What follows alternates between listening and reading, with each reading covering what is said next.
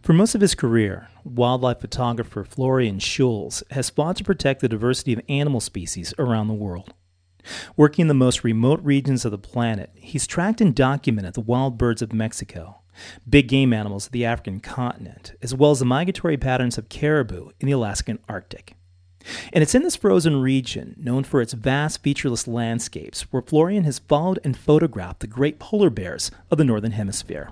It's really a land of extremes, both in temperatures, but then also in the survival of animals in these harsh environments. And for me, that is so intriguing, how the natural world is able to cope and adapt to such extreme places. And I found it anything else but a barren wasteland.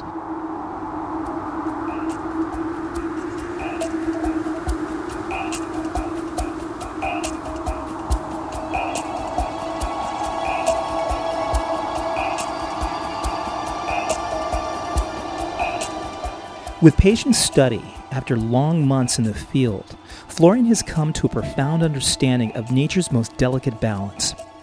By observing large animals, muskox, wolves, moose, and grizzly bears, he hopes to make those who see his photographs realize that all these species have a direct relationship with each other, the land, and in no small way, the survival of humanity.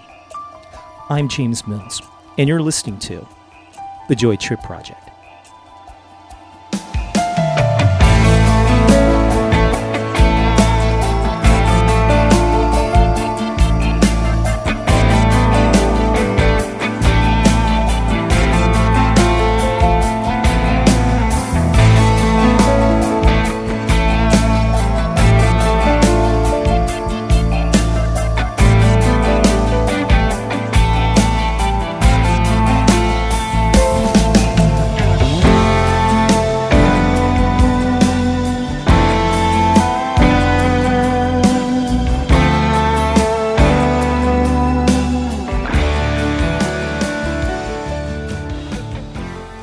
At the biannual breakfast meeting of the Conservation Alliance at the 2012 Outdoor Retailer Winter Market in Salt Lake City, Utah, Florian Schulz was the keynote speaker.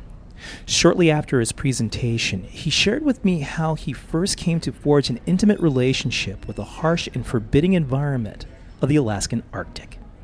I realized once I gave the land some time, once almost I got invited in, I was starting to be able to see and document things that I would have never dreamt of seeing. But I have to be honest that you won't go there and immediately just see everything. I mean, it's definitely important that you do spend the time and you don't have too big expectations, because it's a vast open place and wildlife sometimes is very dispersed. I think that's actually one of the most compelling things about your work, in that, not unlike ice, it takes a long time to develop. You need to slow it down. I'm interested in finding out how it is that you were able to slow yourself down enough to be able to get a full appreciation for the minute changes that you wouldn't necessarily see instantly just by being there. How did you find yourself able to even work in the solitude of that area? I think as a photographer, you have it a little bit easier, because if you are dreaming of exceptional images, that kind of really occupies you. So if it's a question of how do you get the patience, how do you go to a remote location year after year, even though you haven't been successful in fighting the caribou, for example, it is because you're envisioning these most spectacular images. And that gives you so much excitement that you're willing to go through the millions of mosquitoes, the freezing temperatures where you're just really suffering. But that fascination with the images kind of lets you endure all of that.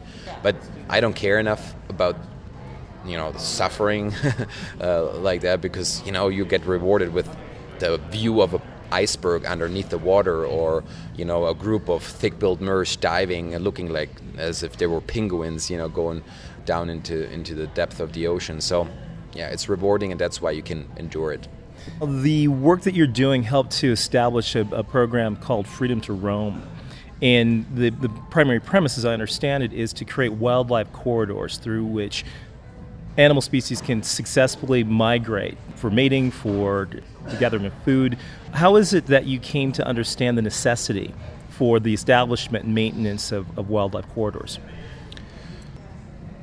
if you think about Europe and how chopped up, for example, the last natural areas there are, you very quickly realize that any large predators like wolves, grizzly bears, or even things like lynx, they get dramatically reduced, go extinct, and so on, if these natural areas become smaller and smaller.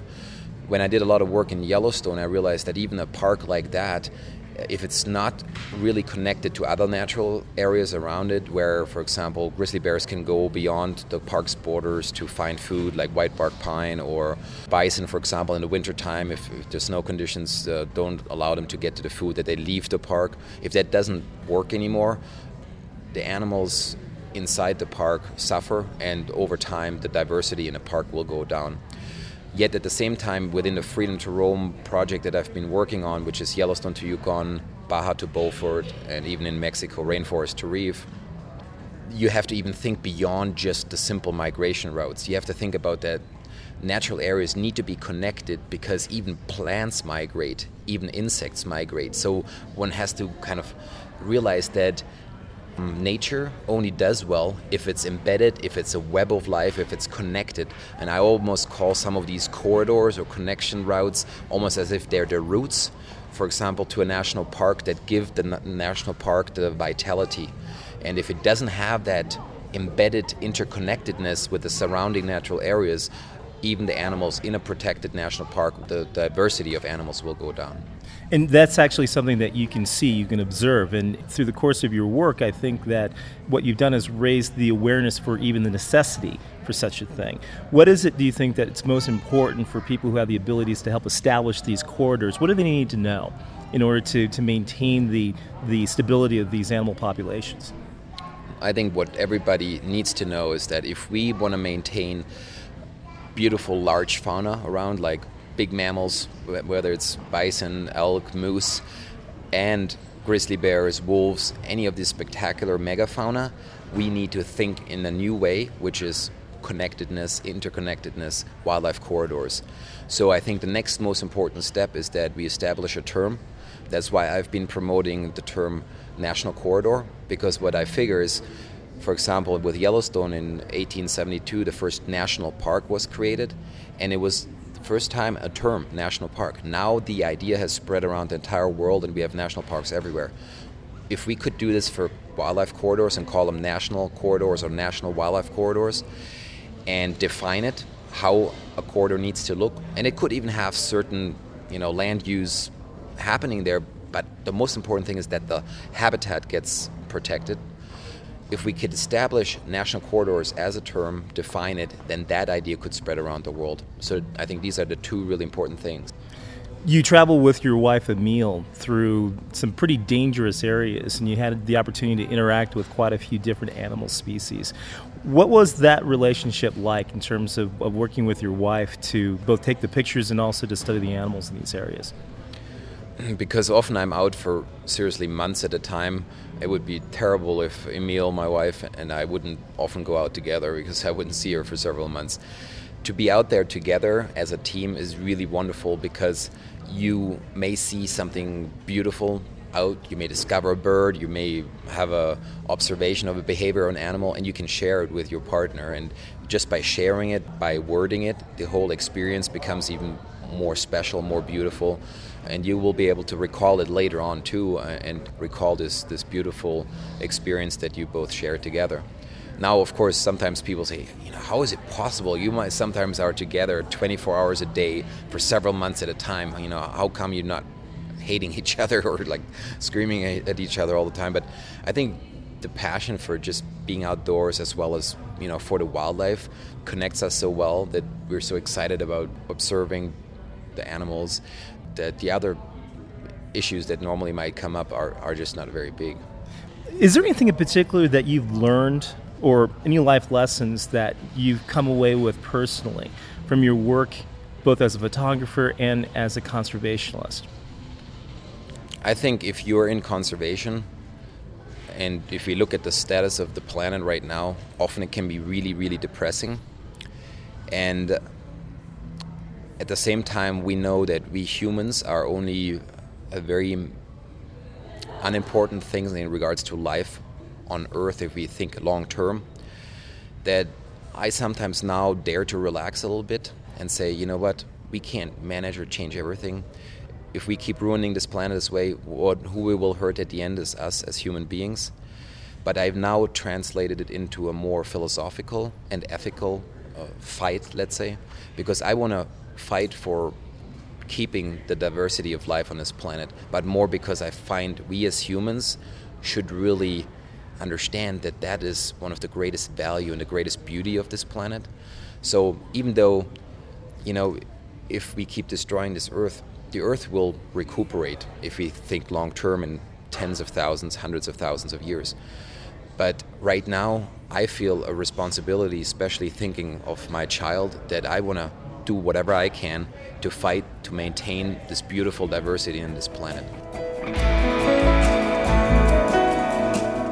Florian Schulz produces a wide variety of wildlife photography multimedia. Check out his latest video called Visions of the Arctic. You can learn more about his work online at visionsofthewild.com. For the Joy Trip Project, this is James Murres.